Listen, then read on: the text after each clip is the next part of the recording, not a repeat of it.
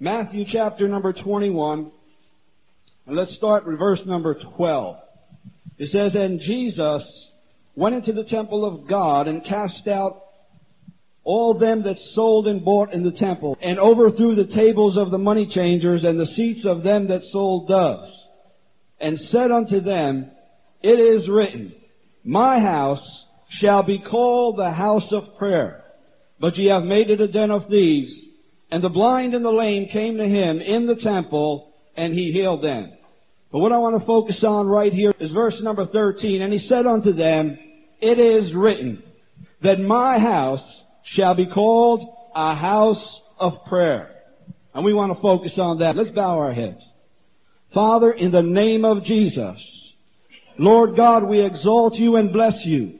And Father, we exalt your anointed word that even in this hour, Father, will have triumph and victory and will have its course even in our lives.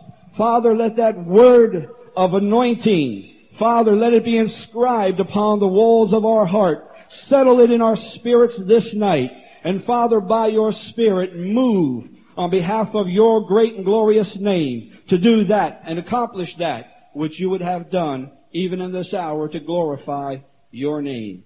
In Jesus' name we pray. Amen. God loves people.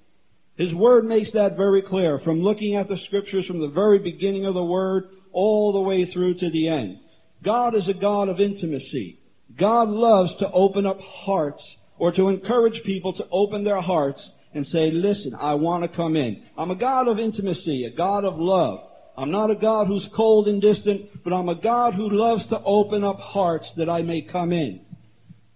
God is a God who is always moving towards us. He's not a God who is introverted towards himself, but God is always outgoing, always wanting to go towards you and towards me. God is a God who's always ready and willing to wrap his arms around you, to caress you, to care for you, to comfort and to hold you. And God always has a purpose for what he does. God never moves forward without a purpose or a vision. God always knows what he's doing. God always sets out for good, and God always does accomplish good. And God moves towards your life and towards my life with a good purpose to accomplish and to achieve in your life. And God says, don't run from me, but open your heart and let me in, that I can do a good and a refreshing purpose or work in your life. God is a God who just loves people around him. Even with the tabernacle of Moses and David and Solomon, God always wanted people around him. It says, I'll dwell in the midst of you, God always said, in the midst of you. He says, I want you gathered around me, that my grace and my glory could be manifest, and that I could do good things in the midst of my people.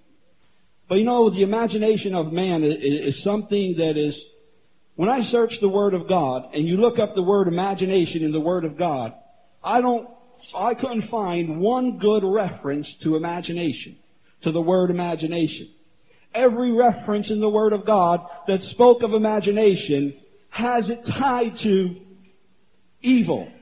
Man's imaginations were evil. Man's imaginations were continuously evil, continuously thinking wrong things about God. And as much as I searched the word imaginations, it always came out in the sense that it was always turning against God. If whoever had the imaginations, it would turn them against God. You know, and sometimes imaginations give people a wrong concept, a wrong picture, a wrong character of God. You know, people like to watch TV and cable. Imagine God. If God wanted to be to himself, if God wanted to just relax up in heaven, people could imagine that he could just conjure up this great big lounge chair. Could you imagine the lounge chair that God could bring into existence? It'd go beyond your or my imagination. Can you picture God in this huge, tremendous lounge chair with, 109 adjustments around the seats or whatever? God sitting in there, and he's got this huge screen. And how many cable stations do you think God would have? What portions of the universe do you think God could pull in from? God could be just sitting down there and He could just be watching celestial football games. I wonder if there'd be advertisements on there saying, God, we've just come up with this new thing that can make garments whiter than white. We've come up with a brass cleaner for your feet. We've come up with, and if you act now, God, we'll even throw in. Could you imagine God watching this on His celestial cable station? You know, when Brother Fortunato was here, he used to call me Capozzi. He said, Brother Capozzi? I said, no, it's Brother Capozzi. Brother Capozzi. Can you imagine an angel going before God and saying, God, sorry to interrupt you, but Brother Capozzi down there is praying and he wants you to see if you would accept this prayer. God saying, what? What are you talking about? His name isn't Capozzi, his name is Capozzi. And what's he want now? Lord, it's Brother Bill Lynch. He has a headache. He wants to know if you can heal him now. Who? Brother Bill Lynch, the pharmacist? With all the aspirin and the drugs that he has, he's bothering me to heal him from a headache? Tell him to take 2 aspirin and lie down. I'm busy. I'm watching the game. You know, we can imagine these things of God. God not wanting to be bothered, too busy, caught up in something else where He doesn't have time for you or me. Or, you know, put it on hold. I'll answer him later. You know, call waiting. Imagine if God had call waiting or call block. You know, caller ID. Who's this? You know, I'm not going to answer.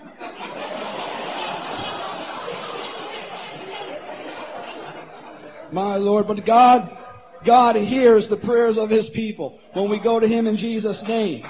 Amen.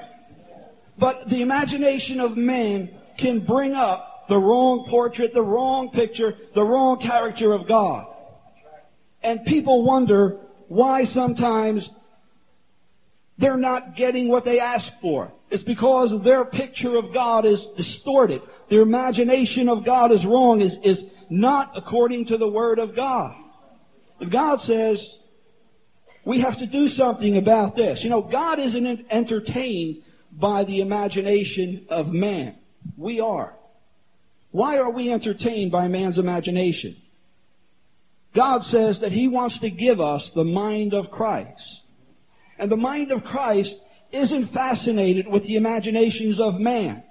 God's mind is always orchestrating, always bringing about great and mighty things on the face of the earth. God is too busy doing great and wonderful things to be bothered with the imagination of man. The imagination of man counts as nothing to God. And God says it only turns people against me. It only gives them distorted views of me. God says the imagination of man is not good. We have to take on the mind of Christ. And we have to put down our own imaginations of what we have pictured or painted of God. And we have to take on the Word of God and have a new mind. Where we read here, it says, my house shall be called the house of prayer. And if you're going to buy a house, there's considerations of what that house should be or what's it going to be like before you even buy it. The location of the house. Where is it located? Now God says, my house, His house. Now God's got the whole universe. He created everything. God didn't have to say His house was going to be here on earth. He could have built a house for Himself in the most beautiful portion of the universe and gone and hung out there and dwelled out there. But God says He wanted His house to be built in a certain location. And that location was here on the face of this earth, in the midst of a people. So the location that God chose for His house was right here, in the midst of us, on this earth. And God, building His house, He said, well, I've got to consider how many children will I have? How many children, how big a house will I need to house the children that I'm going to birth? How many of you know that it says God is willing that none should perish, but that all should come to the saving knowledge? God has prepared His house to hold as many as would come through the name of Jesus Christ into the house to dwell. So God's house isn't limited. God doesn't build a house and say, I can only receive unto myself 144,000 and no more. God says to as many as received him, to them he gave power to become the children, the sons of God, to enter into the household of God. Over the face of the earth, God has a house to house the children that he births through the Word of God, through Jesus Christ, through the blood. And there's always a price for a house. How many of you know that you don't go and say, I'll take that house there? It's free, right? No. There's a price attached to a house. And when God considered the house that he would have to build, he considered there would have to be a price paid to build that house. Now all the silver and all the gold belongs to God. The cattle on 1,000 hills belong to God. What is money to God? What is cattle to God? But God said there has to be a price paid for this house that I want to build that will bear my name, that will house my children, over whom I would be the father and the caretaker. And God says the price would be a precious price. A price that no man could pay. A price that all the silver and gold can't buy. A price that the slaughter of all the cattle on 1,000 hills couldn't purchase. But God says there is one. My Son, Jesus Christ, who will lay down his body and shed his blood for you, for your sin, sickness, and disease, and that he will raise that body up again. And that will be the price that I will pay and give for my house, that it will be established on the face of the earth. You see, when God built his house, he paid a dear and a precious price. He laid a precious foundation upon which it was to be built. And God says, why do you think I raised up this house? Why do you think I built this house? No, God didn't hire the contractor down the street and say, you come in and build me a house. God could have got the best of the best, just like Aholiab and Bezalel when they built the tabernacle. God could have got the best and the best. He could have got the wisest of the wise. He could have got the talented of the talented and built himself a beautiful house. But God said, no man is going to build my house. I will build my house. And God says, why do you think I raised it up? Why do you think I paid a precious price, laid down the blood of my Son, Jesus Christ? Why do you think I laid it down? That my house could be a house where rituals will be performed? That my house will be a house where there'll be a clock you punch and see how many times you attend? Am I interested in your attendance in my house? God says no. There's a reason God built his house. You know, God built his house to specifications. His specifications. And God said, my house will not be adorned with silver or with gold. My house will be adorned with the lives of people who come to me and lay down their lives that I can make a new creation out of them. God says, my house will be adorned with new creations. My house will be adorned with the blood-bought children of God. My house will be adorned with their testimony and with their praises. And my house will be adorned with my word and with my spirit. My grace and my glory shall be the adornments of my house, says God. You know, my house shows, if the my means a possession. God owns his house. God doesn't have a mortgage to pay. It's paid in full. God is the possessor of his house. And God's name is over the house. And the Word says that God is the Father of the house. And over the house, God said he set Jesus Christ as the high priest, the intercessor, the advocate over the house of God. And the house of God is a place to be born again. It's a place to be nourished, a place to be raised up. It's a place to be taken care of. It's a place to bring everything that weighs you down. It's a place to just come and receive refreshment and joy and gladness of the Word of God. It's a place where God will birth forth his reputation. Every house has a reputation. And God's house says, my house will have a reputation. And it's not going to be a reputation of imparting sickness and disease upon people. My house is not going to be a house where I'm going to steal the money from the pockets of the people and send them out poor, begging. And God says, my house is not going to be a house of deafness where I don't hear the cries of my people. And God said, my house is not going to be a house of blindness where I can't see the needs of my people. God said, my house will be a house where I see and hear and move and act and do for the well-being, for the care, for the nourishment of my people whom I birth and have given birth to. The Word of God says that we are called the household of God, the family of God. And in Timothy it says that the house of God is the pillar and the ground of truth. God settled it on the foundation of the Word of God. And God said, here is where truth is a pillar and a ground. Here is where you'll find the truth. Here is where you'll stand upon the truth, which is the foundation. And God said in Galatians, He said, my house will be called the household of faith. And it is out of faith that God gives, imparts to you. It is out of the faith comes by hearing by the Word of God. It is out of people who step and walk in faith that God says, my reputation will come through those who dare to believe me and move out on faith. My reputation will be seen through their lives that I'm a God who is true to my word. A God who will never fail the people who come and walk in faith from my house. God says, you go forth from my house in faith. He says, and my reputation will be over your head. That I careth for you. That I seek to do good over your life. Go with me to 1 Timothy chapter 5, verse number 8. 1 Timothy chapter 5, verse number 8. God is the father of the house. 1 Timothy chapter 5, verse 8, it says, but if any provide not for his own, and especially for those of his own house, he hath denied the faith and is worse than an infidel.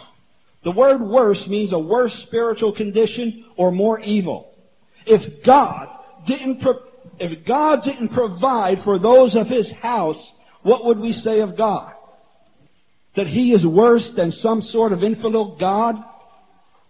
When we say that God doesn't provide, we're saying that here, this scripture can be placed in the face of God, saying, God, are you worse than an infidel that you don't provide for your own household? Would anyone dare put that before God and say, God, you don't provide for your house? God said He's a God of provision. He surely will provide for your every need. Jeremiah says, I know the thoughts that I think towards you, thoughts of peace, thoughts of prosperity, not of evil, thoughts of good. And God is saying, do you know my thoughts? And if not, why not? My thoughts, look to my word and you'll see the thoughts that I have. And some will say, well, brother, it says in the scriptures that my thoughts are not your thoughts. And God says, oh, that's true. My thoughts are not the thoughts of men. My thoughts are the thoughts of God. And your thoughts need not be the thoughts of men, but your thoughts need to be the thoughts of God. God doesn't think as a man, He's saying. I think as God. And you need to stop thinking as a man and start thinking through Christ, through the mind of Christ, on what God has set for you and prepared for you. God said, well, He says, my ways are not your ways. That's true. God says, my ways are not the ways of a man. My ways are the ways of God. And God says, are your ways the ways of a man or the ways of God? So that we can know the provisions of God. In the house, we come to God through Jesus Christ. Hosea says, my people are destroyed because of a lack of knowledge that my house is a house of prayer. You know the word destroyed?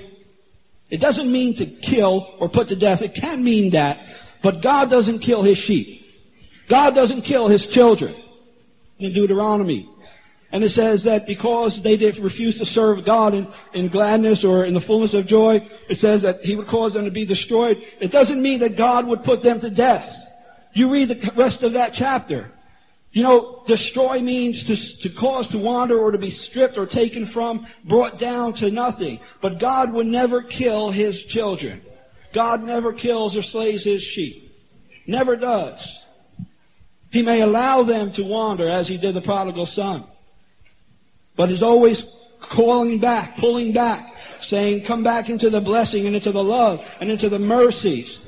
You know, to be dumb and silent is to have a lack of knowledge. And I'm not talking about dumb in the intellectual sense, but not knowing or not quoting the Word of God is a lack of knowledge, and that could destroy us. It could allow things to be stripped and taken from us. It can hinder us from receiving what God would have. And hence, therefore, it means to fail, being unable to defeat the works of Satan, to be cut down or cut off from the blessings of God, or to be undone. But Jesus says, you know, come unto me, all ye that labor and are heavy laden, and I will give you rest. He says, learn of me. Amen. And God's house is built to certain specifications. Somebody could walk in here and walk away with these plants or these speakers. They can steal certain things, but we believe no thief is going to prosper through any of these doors. No thief will even come through any of these doors. But items can be taken or gone. And that doesn't mean that they robbed the house of God. The things that God put in His house cannot be taken by any thief. No thief can steal the things that God built His house upon, and that no thief can steal what God has set in His house. Let me tell you the foundation. Jesus is the foundation, and the blood is the foundation of the house of God. Nobody can steal the foundation from the house of God. Do you know anybody that can steal the foundation of the blood of Jesus Christ? Could anybody take that home and say, God, you no longer have the blood of Christ. I've got it in a container in my house, and it's in my vault, and I'm sorry, but your house now is void of the blood of God. Nobody can steal the foundation of the blood of Christ that was laid for the house of God. Nobody. The walls built by the love of God, those are the things that contain the house of God. Can anyone steal the love of God and say, God, I'm sorry, you're out of love, I just took it from you? Nobody can steal God's love. And the covering over the house of God, grace and glory. Who can rob God's grace? Who can steal God's glory? No man. No devil in hell can put his finger on the grace or the glory of God without being consumed. And God says He'll fill His house with people, praise, and testimony. And Jesus says, all that the Father puts in my hand, there's no snatching away.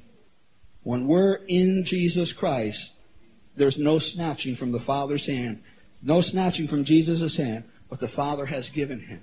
When you belong to Christ, you're Christ's. And no devil in hell can come and take you away from Christ. Now, if you want to jump out of Christ's hand and go your own way, that's a different thing. There ain't no devil in hell going to pry you out of the hand of God. And God says, my labor is not in vain. I didn't build something in vain. I didn't build my house in vain, in vanity. My house will be built and be filled according to my purpose, and according to my vision, and according to my heart, and according to my love and my word. My house will be filled. My house will be blessed. My house will be full of joy, and full of gladness, and full of compassion, and full of mercy, and full of every good and perfect thing. My labor will not be in vain. You know, Psalm 84:10 says that one day in the house of the Lord is better than 1,000 elsewhere. Remember we shared on that one? Now let me say this. Back in Matthew 21 where we were, it says, it is written. It is written, my house. The word or the phrase, it is written, is a proclamation to the world that God says what is written is written. And nobody in the world, no man, no woman, no devil in hell, Satan himself cannot alter, the change, or stop, or hinder, or prevent what is written from coming to pass. Because God says, listen world, I am the Almighty God. I'm sovereign over men. I'm sovereign over nations. And nobody can stop my hand when I set out to do something. If I say it will come to pass, it will come to pass. And there's nobody that can stop it. It is written as something that's also in the present tense, and it remains authoritative even now. It's something that stands. It's an act of legislation, so to speak. It's set, and it will be carried forth.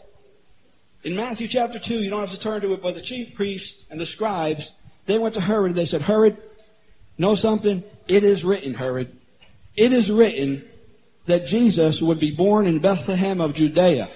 Now, Herod, I don't think you can change or stop that from coming forth, but maybe if you went out to find this child and killed him, maybe you can stop whatever takes place after. But it is written, Herod, he's going to be born. They knew that what it is written, when God said something will come about, it would come about. You see, they couldn't stop the birth of Christ. And there's no devil in hell that could stop you from being born again. There's no devil in hell that could stop you from being born again, from the new birth. If you want to be born again, if you want to receive Jesus Christ into your heart, there's no stopping you. In Matthew chapter 26, and we don't have to turn to that either, but it says, it is written that the Son of Man, meaning Jesus, goeth out as it is written of him. Meaning that Jesus set out to accomplish something, to bring something into existence.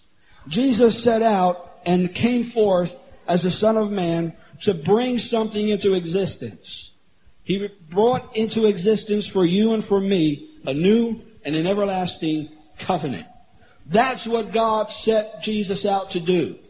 To bring forth through him a new and an everlasting covenant. A covenant of provision for his household. See, God wanted to build a house. But God wanted that house to be provided with every good thing. And in order for him to do that, he had to set a new covenant. And that covenant had to be set through Jesus Christ. And it is through the new covenant that that house of God can be filled with every good and perfect blessing of God. Remember when Jesus went into the wilderness and the devil approached Jesus and tempted him? And what did Jesus say? He said, Satan, it is written. He tried with many words to stop or deceive Jesus. And he failed. But Jesus, with 3 words, stopped the devil cold in his tracks. Devil, it is written. Devil, it is written. Do you hear, Satan? It is written. And the devil couldn't do anything else. He had to stop and retreat. He had to go another way because he couldn't go any further with Jesus. He couldn't prosper any more against the Son of God because Jesus said, devil, it is written. And the devil had to take heed and he had to say, you're right, Jesus, it is written. And I can't prosper against you. I'm going another way. I'll be back again. But as many times as he came back, Jesus sent him in another direction. And I think he went north one time, south another, east, west. He went every way he could go. And he's confused now because he doesn't know what other direction to go. Jesus said, it is written. In Luke chapter 20, it says that Jesus said it is written, that who stumbles on this stone, but it goes on to say that who this stone falls upon will be ground or crushed to a powder. Hallelujah. God has set his word in the heavens for all of eternity. When God wrote his word, when God spoke forth his word, it went out into the existence for all of eternity. God didn't send out a temporary word for a season. God spoke a word, and when that word came forth from the mouth of God, it was set in existence for eternity. Do you know that? Every word of God is set for eternity. There's no erasing the Word of God. There's no withdrawing the Word of God. God doesn't go there and suck back His words and say, well, that's no good no more. This portion here, that's no good no more. God doesn't do that. But God breathed forth, spoke forth the Word and said that Word is settled in heaven forever, for all of eternity. He said, and it's there. And because of God's Word, that is settled in the heavens for eternity. The devil is frustrated and the devil is defeated, and God will always stand victorious because His Word will always stand in the heavens. And we said that when Jesus gave up His body and blood and was laid in a tomb, it says that He went down into the depths of hell. And we know that in the depths of hell, it says that He took from Satan the keys of life and the keys of death. He stripped the devil of all things, of all power, of all authority. He said, devil, you no longer reign or rule over anything. He says, I am the Lord God over life and over death. I am the Lord God over blessing and over my people. And He said, devil, your hand will not prosper against me in any way, in any shape, in any form. And guess what, devil? You will not prosper or prevail against the children that will be born through my body and through my blood and through my resurrection. And those who come into my new and everlasting covenant, they shall not be harmed. I've given them unalienable rights over you. And He said, devil, here, I want to give you something. Now, this isn't in the Scriptures. He said, devil, I want to give you something. You see my word which is settled in heaven? He said, I've written that with a permanent marker. You see? And the devil seen God's word written up there, and he called over his chemist in hell, and he said, listen, you see the word of God that's settled in the heavens? I want you to conjure up some kind of liquid, and I can see all the forces of hell coming up with some chemicals and some bottles and some liquids and sprays or whatever, and trying to spray and erase the word of God. And they say, hey, Satan, listen, nothing's working. We're trying hard. We're working overtime, but nothing is working. We can't erase the word of God. It looks like it's just going to be set there forever. We've exhausted all of the wisdom of hell's Satan. We've exhausted all the knowledge, and we can't erase the word of God. Well, Satan said, okay, listen, if that doesn't work, maybe we can break the word of God. Listen, I want the mightiest demons in hell to come forth, and you give them the best sledgehammers, you give them the best things, weapons or whatever, and you come against the word of God. See if you can break it into pieces. And they came out with the best that they had. The strongest of the strong came up, and they tried to hammer at the word of God, and guess what? They couldn't break the word of God. They just hit it, and it just resounded again, and it just gave them the shakes. Because, and they hit it again, and they hit it again, and they said, Satan, nothing we have can break the word of God. It's set. It's there. What are we going to do? All right, if we can't erase it, and we can't break it, I know what? Maybe we can cover it up. Why don't you get something and try to cover it up? Get some lies and get some deception. Try to cover up the word of God. But listen, nothing will stick to the word of God. Whatever tries to cover God's word will just slip away and fall from it. Because God's word will not be hidden and not be covered to those who seek it in truth, but it will be revealed. And God says, Satan, my word is settled forever. You know that? And the devil says, yeah. But we're still trying. God says, you can try all you want. My word is settled in the heavens. And when Jesus was down there before He ascended, He said that, Satan, I want to give you something to use and to play with. Here's a piece of chalk, Satan. You can write whatever you want over the lives of people with that piece of chalk. That's all you have. You know what happens when you write with a piece of chalk? It's not permanent. Whatever's written in chalk, you can just go, and what happens? What was words and letters just becomes powder. And you can blow it right away. And Jesus said, devil, write all you want. Exhaust the chalk up. I got more here. Write all you want. But I'm telling you something, devil. You write over my children.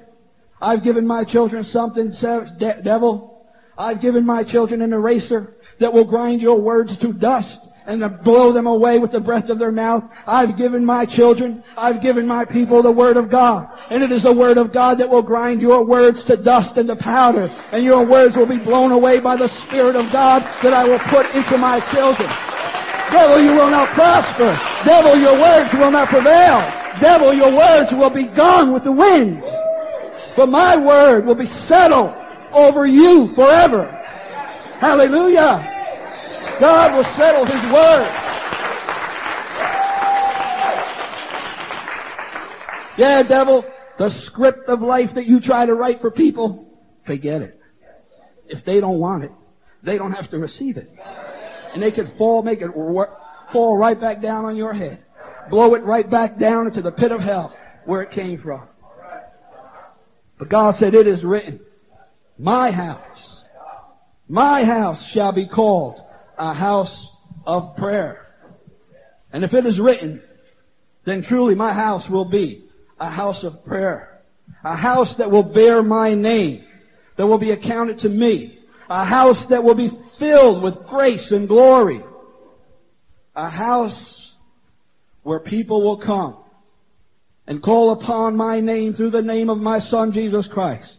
And I will hear, and I will heal, and I will restore, and I will mend, and I will build up, and I will be to them a father.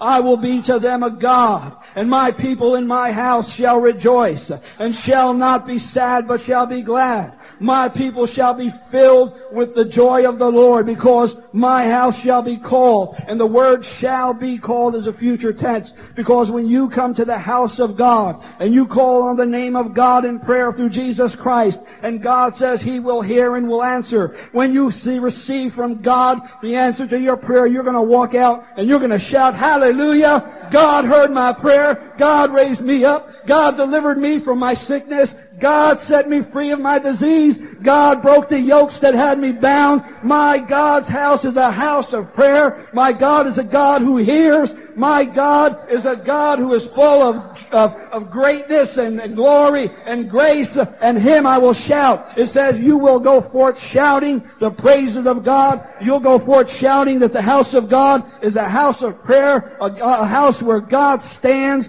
to move and minister to His people, a house where God will set forth a reputation for Himself as the Father God who provides, and not one who sits back and ignores His children.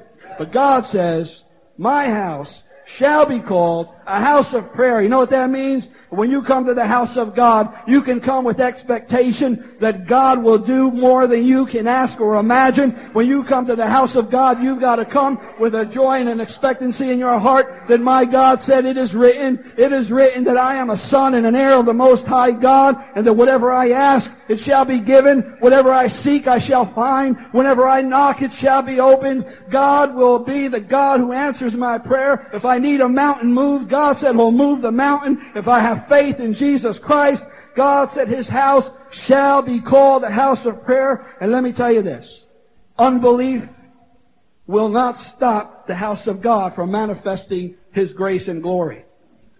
No devil, no unbelief, nothing will stop or hinder the house of God from manifesting glory. God said, I paid a price for my house, and I set out to do a work and a purpose in my house. I set out to bring forth healing and new birth in my house, and I'll do it.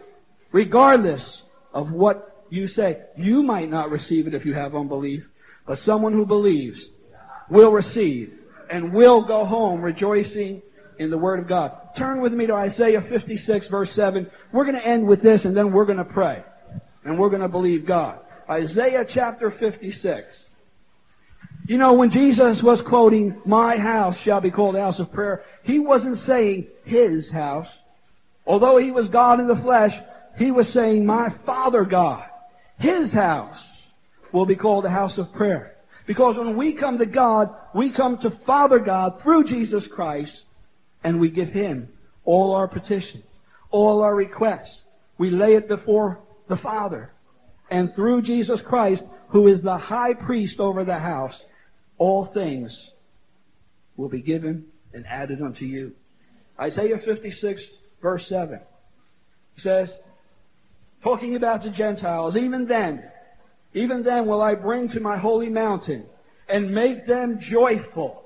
I said, hear the word of God. It says, and I will make them joyful. Where? I will make them joyful in my house of prayer. That is a scripture right here in Isaiah that is speaking of a future tense. When Christ would be born, when Christ would lay down His life, when God would have erected the house of God, the house of prayer. And Jesus, when He entered the temple, He says this is the fulfillment of the scripture of what God says. That this house is the house of prayer where He will make His people joyful who He brings into the house. And why will He make them joyful? Because they will find healing. They will find salvation. They will find provision. They will find all of their needs met in God through Jesus Christ. God says, listen, my house will be a house of prayer that will make you joyful if you come in and you believe. Who wants to be joyful in the house of God tonight? If you have a prayer, you can lift it up to God and know that God will hear and move, and you can go home with joyfulness filling your spirit. You can go with joyfulness filling the soul of your mind. God said, my house shall be filled with joyfulness. Because I'm a God who says it is written. It is written. My house shall be called a house of prayer. I'm not going on any further than that. We're just going to stop right there. And we're going to pray.